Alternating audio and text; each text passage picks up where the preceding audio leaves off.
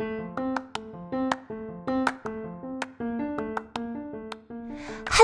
Yoga Podcast listeners. It's me, Breezy. Now, if you are a listener and you are also a yoga teacher or aspiring teacher, this new series is for you. If you're a student, this might be fun to listen in on and hear some of the tricks of the trade, but I do get lots of requests from yoga teachers from all over the globe. So as a yoga teacher trainer, I love discussing how you can better teach, inspire, guide, instruct, all of those buzzwords, your students and practitioners. So listen in and enjoy. Namaste. All right, we are live. Welcome. Namaste, everyone. So great to see all of your lovely faces. Oh, let's just take a moment. I hope we are all seated or in some sort of grounding energy, grounding position. Let's just take a moment. Let's just honor this time that we've all decided to come together in community. And thank you for allowing me to guide us through today's lecture. I appreciate it. It is most definitely an honor of mine to be able to facilitate for you all. So let's just take a few rounds of deep inhalations and exhalations. If you like, you can place a hand over your heart, one over your navel or your belly button space. I like to think of it as a tunnel to life, right? And just apply a little bit of pressure just to remind your body that you're present, that you're here. And let's just simply notice the breath. Begin to allow that prana to move throughout the body. Feeling the inhalations becoming deeper and the exhalations letting everything just release to this grounding effect of the body being supported by the earth beneath.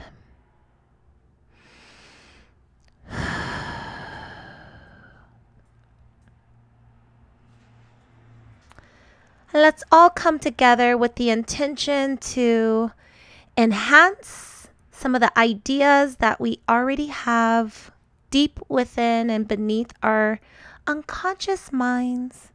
Just bringing that energy forward.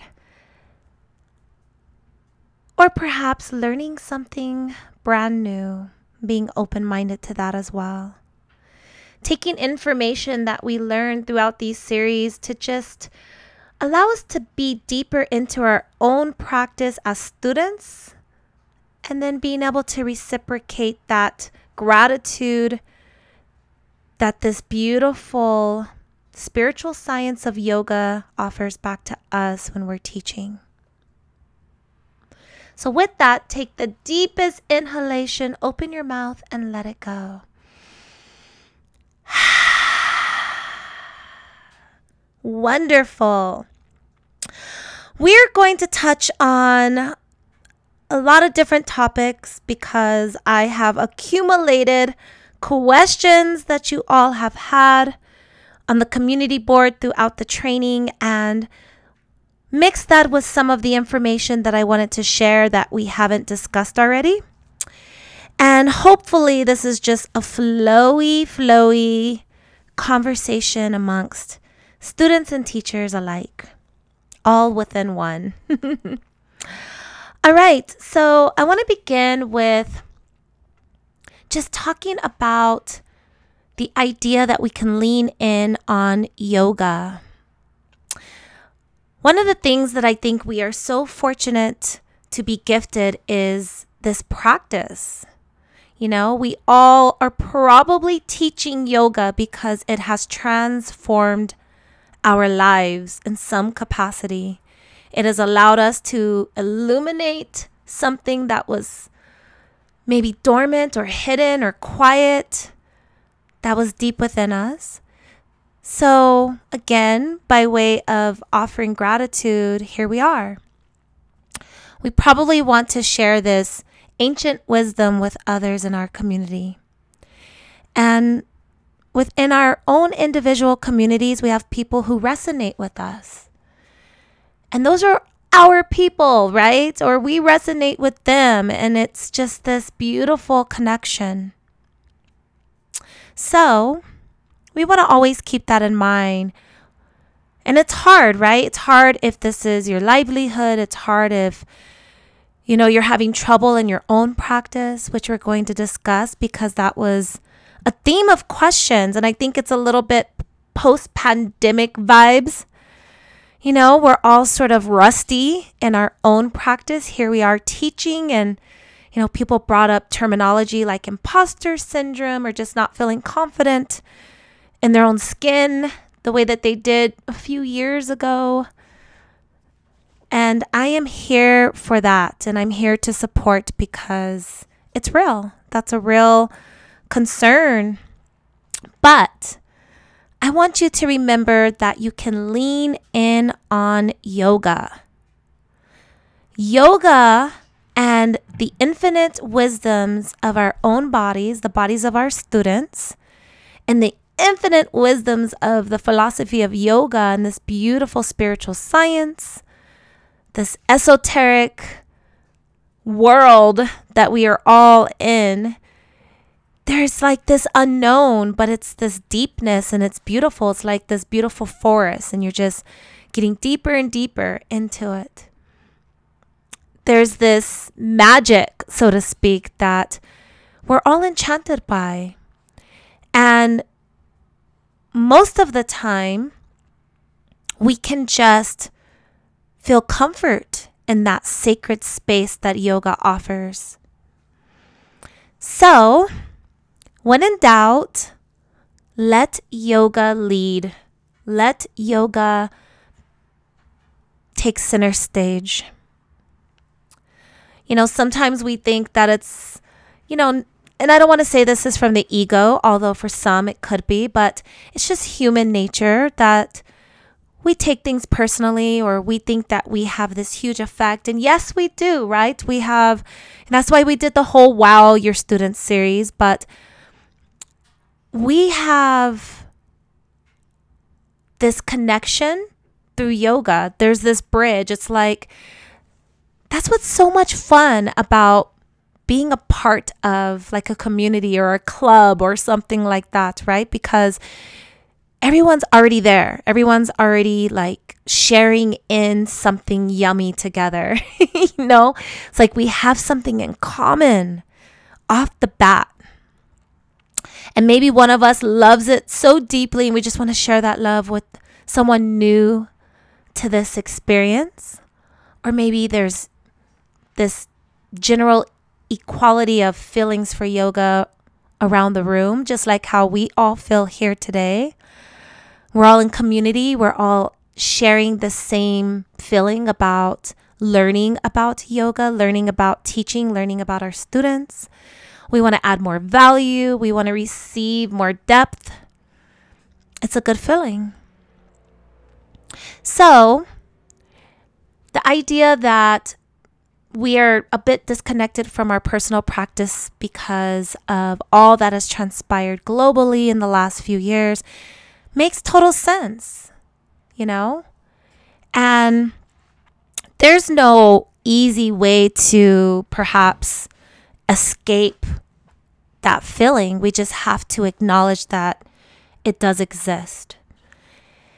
And the best way to begin to let go is just to intentionally, consciously let go. And as we are all aware, there are many ways to go about that. Journaling is always a good introspective practice anyway. But sometimes journaling is just like the same intense feeling as rolling out the mat and practicing asana or, taking a moment to meditate or focus on breath or read philosophy. It's hard, when you're disconnected, you're disconnected. You don't even have time to want to journal. So I've been just working with water lately. Water for me makes me feel like I can just wash away my worries. I can cleanse my spirit. I can relax. I can refresh and hydrate. There's all these different uses with this beautiful element. And I'm going to get a little woo-woo here for a moment, and I wasn't planning on talking about this, but here we are. I think just pouring a glass of water, I like to sprinkle a few, rosemary herbs into the water. Just a little refreshing, and it feels satisfying, and it feels sacred. Or for others, maybe it's a little bit of mint, squeeze a little bit of lemon. And then I like to take a moment and I like to do pranayama practice. And every inhalation, I can smell those ingredients. You can do this with hot tea as well, because, the idea of the herbs with the tea and the lemon. But sometimes I just keep it super simple, and it's just, it's majority water with a little sprinkle of herbs instead of like a bag of herbs for tea. And then I like mine to be, lukewarm, so that I can just swallow it all down, and you'll see why. So after I pour this and I create this little vibration, I take a deep inhalation and I begin to just exhale and let go. And then I inhale the scents, and then I exhale and let go. And then I inhale the scents, and then I exhale and let go. And then once again, deep inhalation. And as I exhale, I put all of this revived, refreshed, and high vibrational prana right into the water. And when I'm done, I like to whisper either gratitude, or I like to make a wish, or I like to say my mantra or my motto or a prayer. And then I just settle into that. And then I usually say namaste, and I drink it all down, almost like with one breath. And as I'm drinking and the water's going down through my body, I imagine every cell of my body dancing and enjoying and rejoicing and just hydrating. It's like a party in the rain. And I envision this, and then when I'm done, I just take a moment of silence. And I said all of that because it allows us to have just this connection, and you can start to invite yoga back into your life, to your personal practice. You can invite journaling back. You can take a warm bath, or, for some of us, maybe do a yoni steam or a facial steam. Just feeling water, feeling that energy. And then I like to imagine that I'm just cleansing and letting go and refreshing. And then my next goal is to allow that heart space to become full and open to receive. And I invite in whatever it is that has been hard for me to do lately. And maybe it's just journaling a sentence or a couple of words, or just writing down a quote. Maybe it's sketching a little bit or coloring a little bit. Maybe it's just doing some box breath or alternate nostril breathing. Or perhaps it's just intuitive asana. Just start to move the body with or without mat. And maybe it's just acknowledging the full moon in the sky, or the leaves that are changing, and just having a mindful practice. And once you begin doing some of these things, even if you're still not feeling like you're completely where you want to be, envision being, or was before, maybe you can allow yourself to evolve into a different type of practice now. current present day. As yoga teachers, or mindful teachers, it's really interesting how we forget that just the act of mindfulness and connection is fine, and it's yogic, and it's beautiful, and it's living in this practice, not just showing up and trying to like be the best version of a yoga practitioner we could ever be. It's just moments all of the time. And when you're living in that way, and that's just a part of who you are, you're not going to separate yourself from your practice. It's not going to be like, I didn't go out for a run today. It won't feel that A and B. You know what I mean? And then when you show up for your students, it's like you're exuding just your natural state. And your natural state is just yogic. It's not, oh, I did an hour of yoga asana practice every day this week. I planned this perfect sequence. I practiced that sequence. I did meditation every morning and every evening. I did yoga nidra. I, did pranayama. I read 3 chapters of, light on yoga, whatever it may be, right? It doesn't have to be that. It can just be a part of your life, just like the water. And your students, they will just sense that within you. And you will feel less like this imposter or this, because you haven't set these strange expectations. No one ever tells a boxing coach that they have to be world champ for the top of their career before they can coach. I mean, some of the best boxing coaches are better as coaches than they ever were as boxers. And some were never even champion boxers. Same with most sports and different modalities. So don't ever feel like you need to, press into the perfect handstand and, you need to have the most flexible body and spine. You need to have such strong body that you can just hold yourself in plank for 10 minutes, You need to have this beautiful pranayama practice, and you need to be reading the Gita, or you need to, know the Yoga Sutras by heart. I mean, this is where the ego lives. This is where you start to create hierarchy, where you start to feel like you're better because, you're this certain type of practitioner, a certain type of student. We all show up every single day, just like we tell our students, your hips may tighten up every single day because you're sitting, you're driving, you're riding your bike, you're going on runs. And so every day you practice so that every day you can re-loosen things up, not so that they can stay there forever. I love that meme that used to go around that was essentially talking about the fact that you don't take a shower once and never shower again.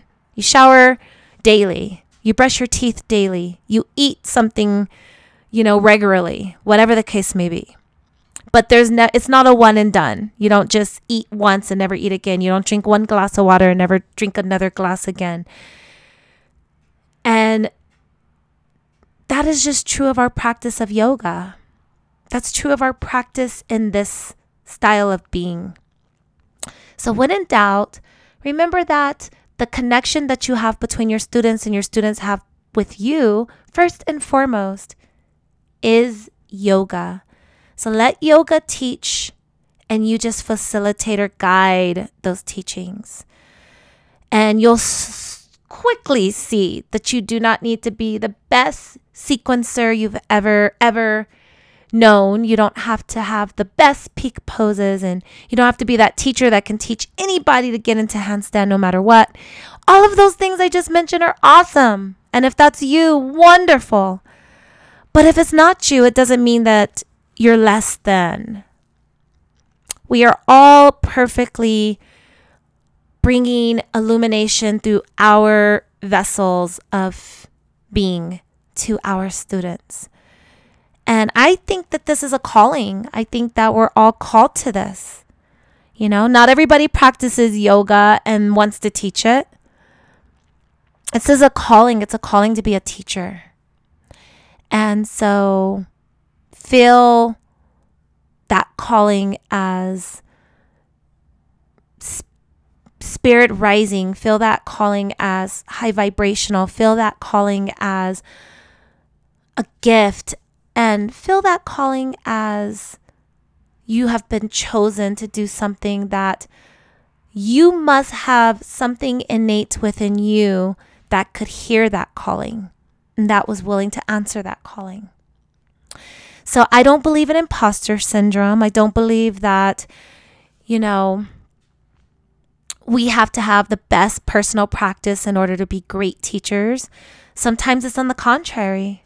Sometimes, we can't get into certain poses for whatever reason. Maybe we have ailments or injuries. Maybe we don't want to do those poses on our bodies anymore, but it's really exciting when you can teach someone how to do something for their body. I used to teach all-star chair and gymnastics, and I loved helping children and teenagers do things with their body that I absolutely either haven't done in ages or have never been able to quite execute. But yet, I can facilitate a way for you to connect with your body so that you can strive to have the confidence that you need to take the chances that you want to take, utilizing your physical and mental connection. And to me, that is so much more rewarding than only teaching the things that my body can do. Okay? So try to remember that, Also, I want us to remember that it is okay for your personal practice to look completely different, than your teaching style.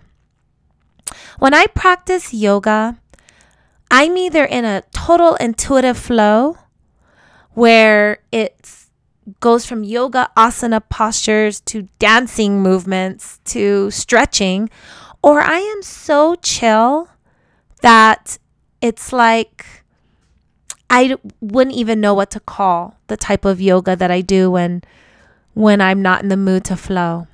It's not yin, it's not restorative, it's not relaxation. It's very interesting. It's my own intuitive, very slow, very strange personal practice. And when I'm practicing in community, I used to be very drawn to yang type practices like Ashtanga. And now I'm very drawn to just simple practices. I love practices that have pranayama practices, that are really intentionally done. I love that. I love practices that sort of have philosophy talks built into them. I love a good yoga nidra. And of course, I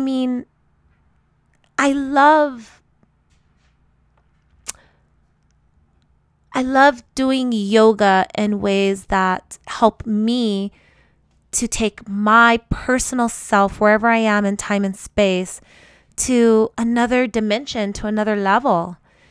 And we all know from our experiences as yoga practitioners, as students, that depending on where you're at in your life, if you are pregnant, if you have an injury, if you are in your moon cycle, if you're exhausted, if you're energetic, if you feel fit and healthy, if you feel sluggish, if you're going through a breakup, if you are practicing on your birthday, there's so many factors in what we're in the mood for. And same goes with our students. So I know for me, I like to specialize in trauma-informed yoga. I like to specialize in yoga for beginners. But I love teaching a good dancing flow. We go through the warrior series and we do, dancer pose variations, dancing tiger variations. There's just a lot of deep back bending and there's options for arm balances. And it's just fun and exciting. And, I add in these strange elements of different genres of movement that I personally enjoy. I love just blending that into a vinyasa flow. And then there's times where I just love teaching something deep, something anatomical, something more along the Iyengar realm. I mean, I feel that if we try to always teach a class wherever we are in our personal practice, then we are disconnecting ourselves from the role of teacher, and we're putting ourselves in more of that role of instructor. And there's a time and place for everything, but I love walking into my room or walking, into the space and making it sacred and making it very personalized for my students. I love getting to know them so I know what they're bringing with them on the mat. But I also love just observing their bodies, observing their facial expressions, observing the mood and the energy of the room. I love trying to raise those vibrations whenever I'm teaching. And I love that challenge. I love the idea that I am going to discover what's happening with them today. What's in the room? Who's in the room? What are we doing? How do they feel? What's going on? What's happening outside of this space? What's going on in the world today? What did they possibly bring with them to the mat? What current local or state or, countrywide events are going on? Is it a full moon? Is it a new moon? What's the weather like? What time of day is it?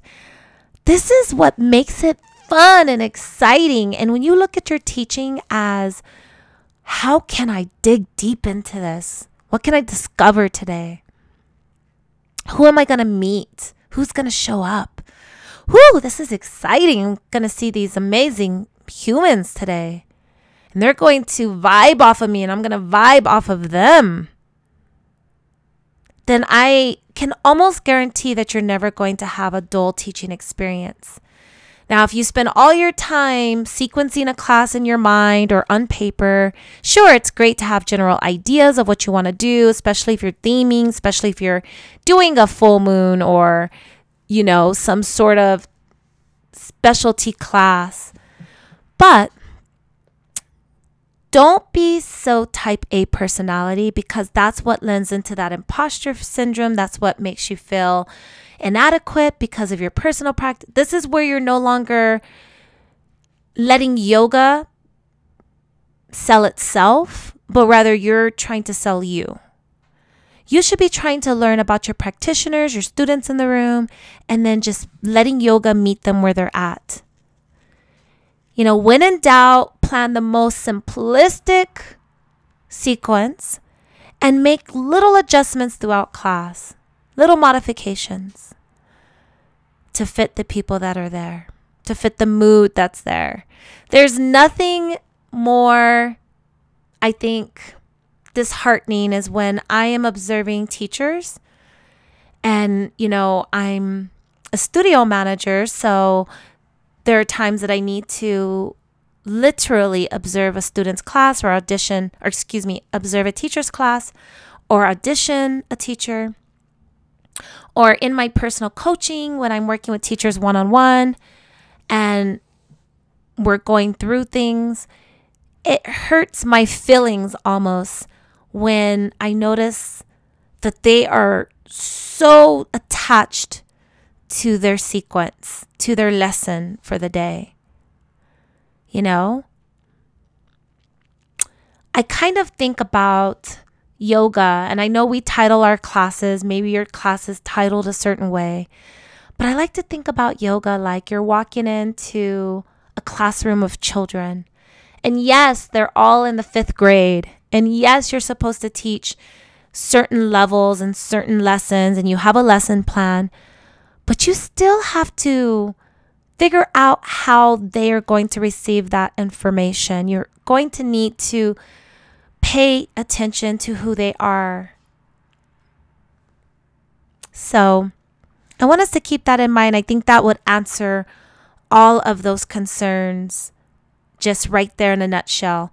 We're utilizing yoga. We're leaning in on yoga. We're letting yoga meet the student at the mat, on the mat, meet them where they're at. We're going to be present. We're going to detach from our personal practice and our sequencing and our theming and our lesson plans. And we're going to show up with who's there. And then we're going to apply those other ideas and concepts to the person, the people, the humans that are present, right?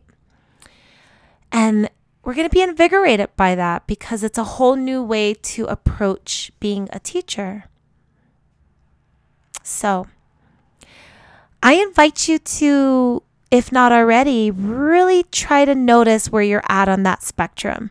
Self-evaluation is challenging, but a little less challenging in the yogic sphere, right? Because this is part of being a student of the philosophy, is being able to get to know yourself on a deeper level, being honest with yourself.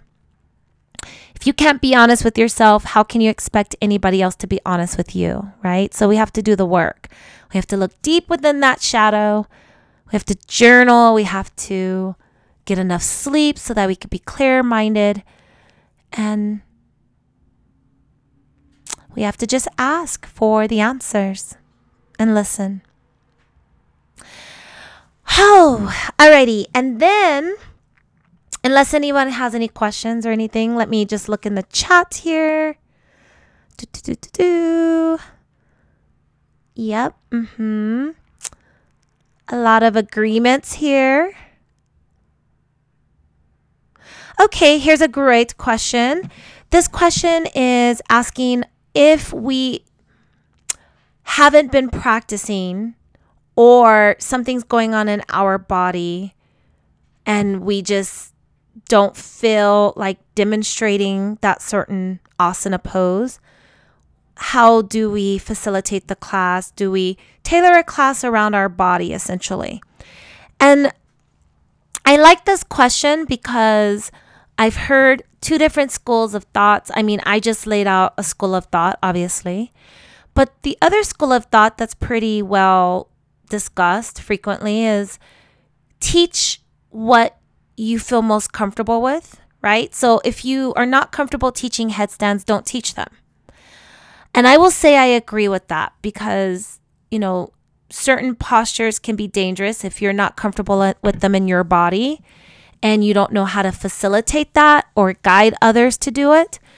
Then always, err on the side of caution and safety. However, depending on what type of classes you're teaching, if you're teaching an all levels class, an all levels flow, I would still make those postures available to my students, and I would just cue it in a way where it's like, if this is in your practice, if it's in your practice to take an arm balance, crow pose, headstand, handstand, or any other variation of an arm balance, please honor that here, honor your body. You can always move toward a wall to support you. And the people who that's in their practice, they'll be fine. I mean, obviously, everyone's adults. Everyone has signed their release forms and their waivers. So you don't have to take full on responsibility for someone making decisions for their body. I do think it's beautiful when yoga students seek out specialized workshops and specialized trainings, and they come earlier, they stay late, and they work on things they want to work on, so that it's not all on this one teacher to facilitate this for them. Otherwise, they'll never, ever try it. With that said, if there are a lot of postures that are a little bit more level 2 or more advanced, and you're just not comfortable doing them, maybe it's not a handstand. A lot of people, that's not accessible to them. Maybe it's dancer pose. Maybe it's half moon. And you don't know how to cue into those poses, then additional trainings, right? Additional trainings like some of the stuff we've been doing, but more in sequencing, asana, advanced anatomy, or taking workshops, seeing how you can access those postures and modifications and variations, or teaching a different style of yoga, right? Especially if you notice your class sizes aren't growing.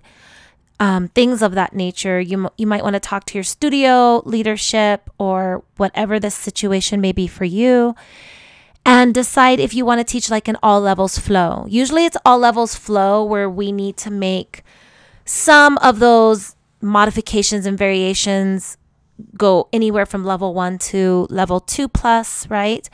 Where we allow more advanced students, and maybe it's just one person who's going to take you up on it that's going to do something advanced. Or maybe it's a majority advanced and only a few people that are stumbled into this advanced class. But there are yoga for beginners classes. There are relaxation or restorative or yin or slow flows or level ones. Every studio, every facility, whatever, might do something totally different. But get additional training. That's why we're doing these types of things. And that's why you're a part of Sacred Space. It's like this ongoing ability to connect in community and continue to grow as a teacher and a student. But I know for me, I think seeking out live workshops and being able to be a student in that capacity is really beneficial, and it informs your style of teaching for sure. Alrighty, so now we're going to talk about the final topic today, and it's just talking about boundaries. How to cultivate sacred space, but also create boundaries.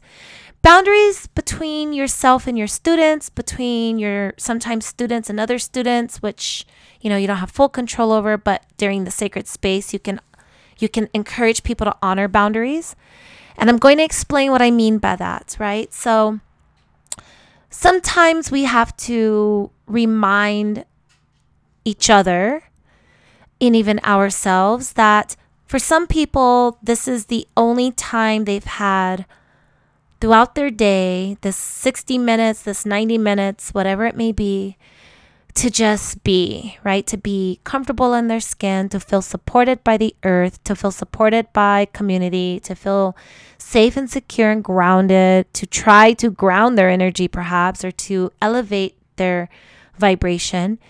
And so sometimes we have to be mindful of the conversations we're encouraging to take place, or the music we're choosing to play. I mean, I'm guilty of that as well, We have to be mindful of talking, we have to try to at least create an environment where everybody feels honored. So people feel like they're in community. I like to, let my classes just be in total community. They're talking, we're enjoying each other's company. And then as we get closer to the start time, we get quieter and quieter. And then that way, if anybody wants a couple of minutes before class begins to just center, even though I'm usually going to guide them through some sort of a grounding, centering, beginning of practice type of practice, still people want a moment to themselves, right? They just want to they made it, maybe they didn't know if they were going to make it. Maybe they had a rough day. Maybe they're just so grateful. And so you want to sort of honor that as well. And you want to facilitate that for them. And I like to think that those are setting up boundaries just right there. Other boundaries is just reminding everyone that, they're in sacred space. Each mat is their own mat. Each, space that they're in, they can feel comfortable with taking up room and being within their body and just feeling good about that. So those create just, when people feel safe and secure, then boundaries tend to follow. And then there's the additional boundaries where you want to make sure that you are showing up as the facilitator, the guide, the teacher. You want to show up as the professional, essentially. So, not being late and not being stressed and not being in a bad mood and just very strange things that your students should not have to deal with from you creates this sacred space for them, creates these boundaries. Being mindful of sharing too much about your personal life. If it's not relevant, right? So if it's relevant, it's relevant, right? If you're sharing something amazing that's just happened or an event that's taken place, but just talking too much, and just sharing your own personal stories, and it's like the you show, like you just waited all day long to have a TED Talk. You want to be mindful of that, right? People love learning about their teachers, so it's nice. They can hear little tidbits. I was out walking my dog today and I thought about X, Y, and Z, and I want to share this lovely poem with you today. And then they're like, oh, she has a dog. Or, I was taking this teacher training and we were talking about X, Y, and Z. This is like relevant, fun stuff. Or, I'm planning my wedding. I'm really excited. We're going to go to Hawaii, and it makes me want to share this beautiful playlist with all of you today. I mean, these are all positive, right? These are all moments of connection. But we all know those situations where someone is just, oh my gosh, today this happened and I barely even made it to class, and then my nose is running and I'm kind of not feeling that well, and my knee's achy. I mean, you want to be mindful where people aren't going, oh my gosh, and they're feeling like they're supporting you, right? That's like the boundaries are now getting blurred, especially if it's not a one-on-one, it's not a personal connection that you happen to have built over time, because we do build friendships and personal connections with our students, but just remembering that we're there to support them. They should walk in and walk out feeling loved and feeling hugged and feeling adored and feeling embraced. And you can give them opportunities to reciprocate that with you, but mostly you should feel honored and gratitude to have shared that sacred space with them. And then there's the big boundaries, right? It's the boundaries of dating. It's the boundaries of hanging out with students. It's the boundaries of gossiping about other teachers or other studios. I mean, I'm just getting cringy thinking about gossiping because I've been in those situations where I've heard just the craziest things. So you don't want to be that teacher, right? You never want to be the teacher that is caught red-handed, saying bad, negative, having low vibrational thoughts and conversations exit their mouth for others' ears to pick up on ever. You don't want to complain. Some people are inherently, naturally complainers. If that's you, you need to really observe yourself and see, do you just naturally complain? Are you naturally like, it's so hot. It's so cold. There's not enough students here today. This didn't happen right today. The stereo's not working. The water machine's not working. Be mindful. One complaint, every blue moon isn't that bad, but you don't want to be in the habit of that for sure. Also, I would err on the side of really being mindful when creating deeper personal relationships with students. Now, obviously, you will grow to love and if not love, really, really like and hopefully respect some, if not most, if not all of the humans that practice in your classes. And there are going to be amazing opportunities to go take a yoga class with some of your students, to go on a hike, to, take a training, to do a book club. Oh, I'm all for these things. I'm here for these things. Yes. We cross boundaries when we don't allow those relationships to be just naturally evolving.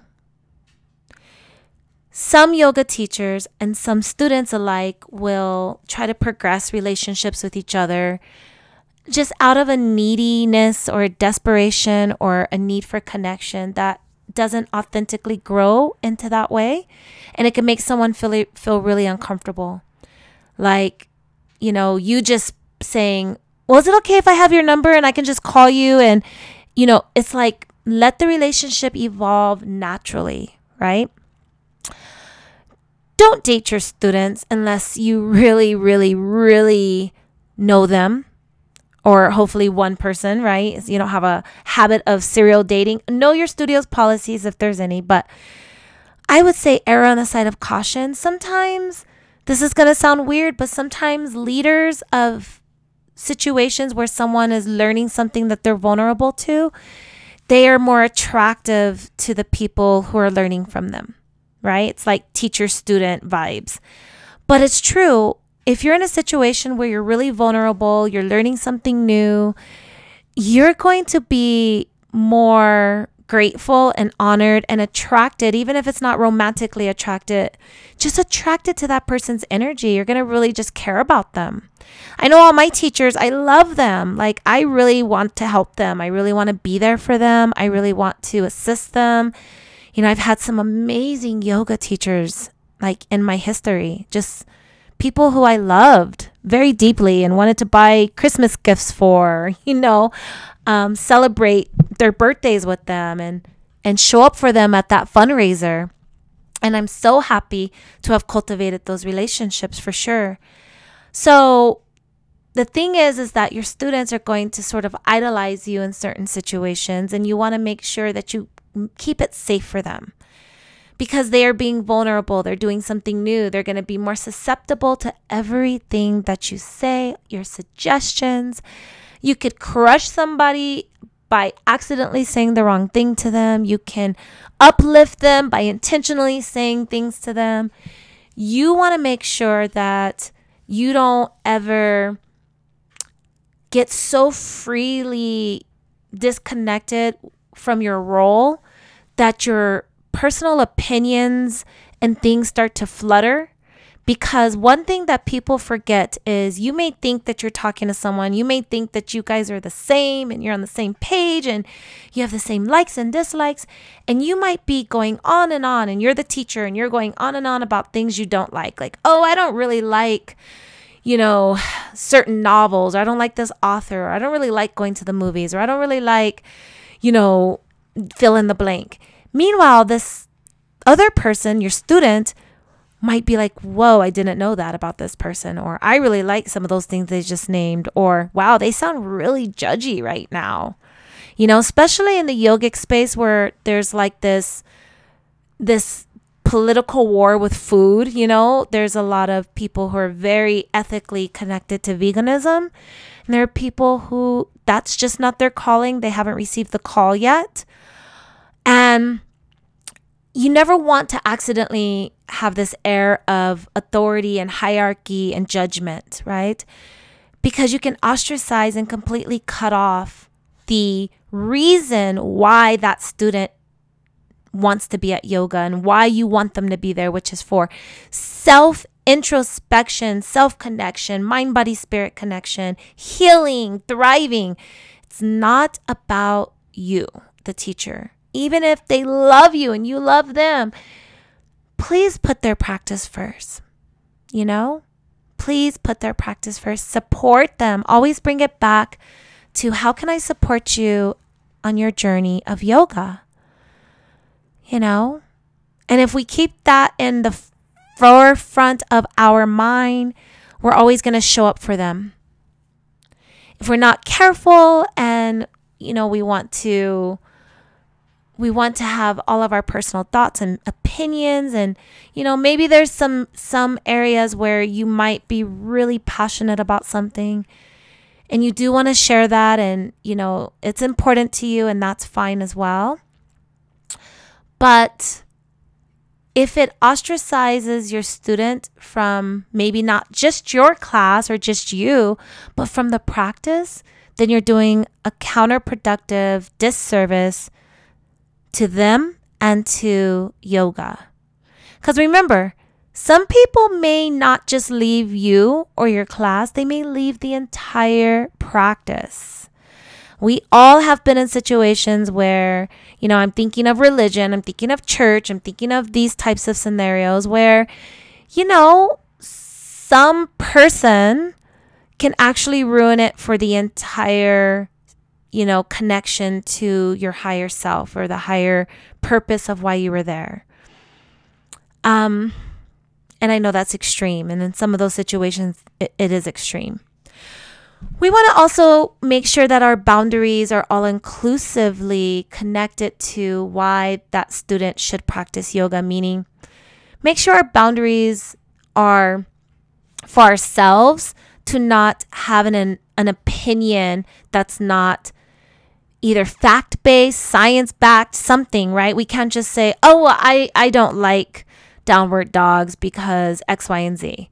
It's like, it's okay to express alternatives or, suggestions on how you can be healthier in the pose.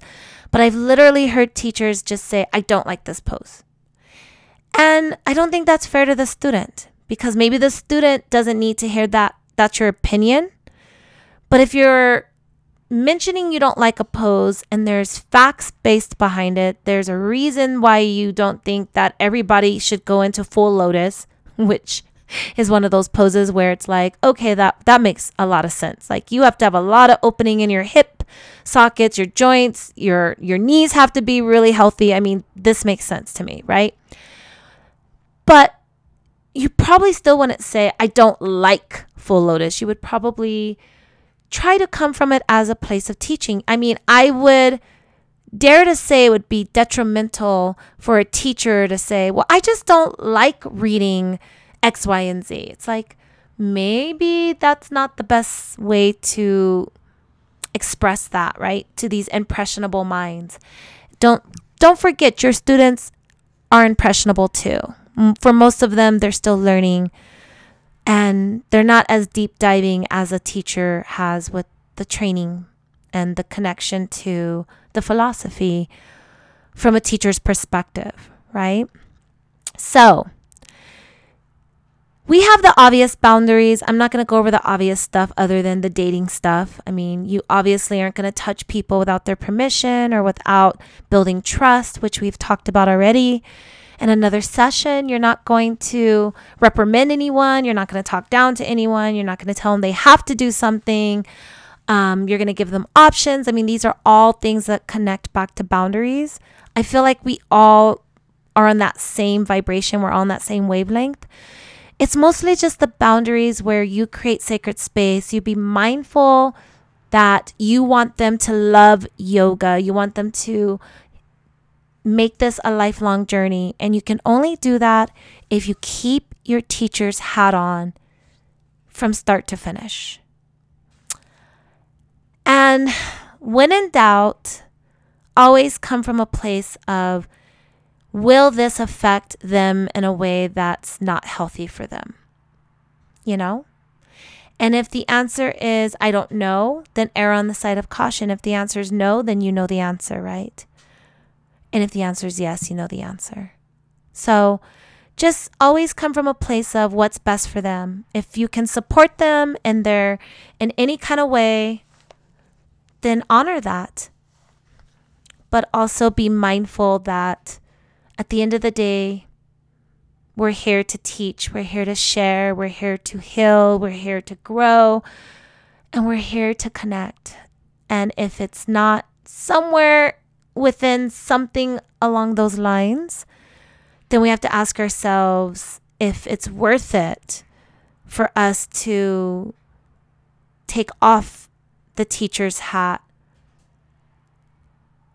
and be able to support them in a different way.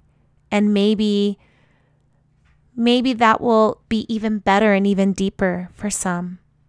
But as long as you ask the question and you're prepared for the answer that comes to the mind's eye, then I think we're good. I think you're good. I think you can instinctively, intuitively honor boundaries.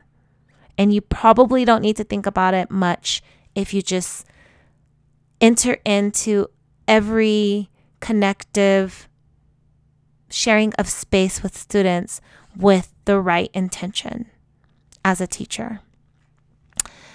So I'm going to open this up to questions. We're actually going to unmute. I know Heather was saying that she wants us to go ahead and just spend the next half an hour doing like full live forum of just conversation. So I want to honor that. So let's just take a few minutes and let's settle back into a place where we can let go of this past hour. We can let go of everything we just discussed and the thoughts that might have come to your mind, the notes that you might have taken, and just let it just settle within the nervous system. No need to overanalyze anything.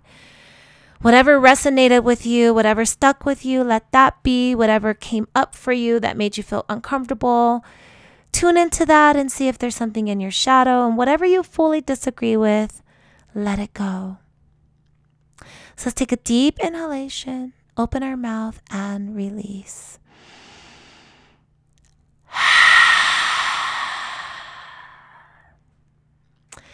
Thank you all for allowing me to lecture. Thank you for allowing me to just freely speak my mind on some of the topics that you brought up. I appreciate your thoughts, and I look forward to a follow-up conversation now. So I am going to stop the recording on my side, and I'm going to let Heather just continue on her side, and then she will facilitate the open conversation. So I'm here to answer any questions any of you have, or just enjoy whatever conversation you all wish to bring up, or any examples of some of the stuff I just discussed. Maybe you want to share some personal examples. And for anyone listening to this recording on the replay, any of the students of Sacred Space or Yoga Podcast, as I will hopefully be able to edit and share, journal and think about what came up for you. If any of this was provoking, honor those feelings and those thoughts wholeheartedly.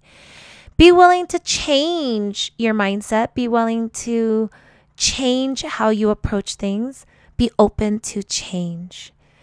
Change is good. Change allows us to grow, and it's uncomfortable, but there's always a really profound experience waiting if we are open to that. So hopefully we all are, and I know I am. So thank you.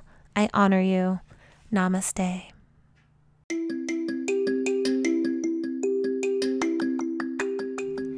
It's me, Breezy Bree, and you just finished listening to a brand new episode of Yoga Podcast. Did you know I started recording back in 2018 with almost 500 episodes, hundreds of those free audio yoga classes? I am so honored to guide you on your personal practice on and off of the mat. Check out my website, lovebreezybreeyoga.com. A link in the show notes will be provided along with lots of amazing information for your practice. Thank you so much for listening. Namaste.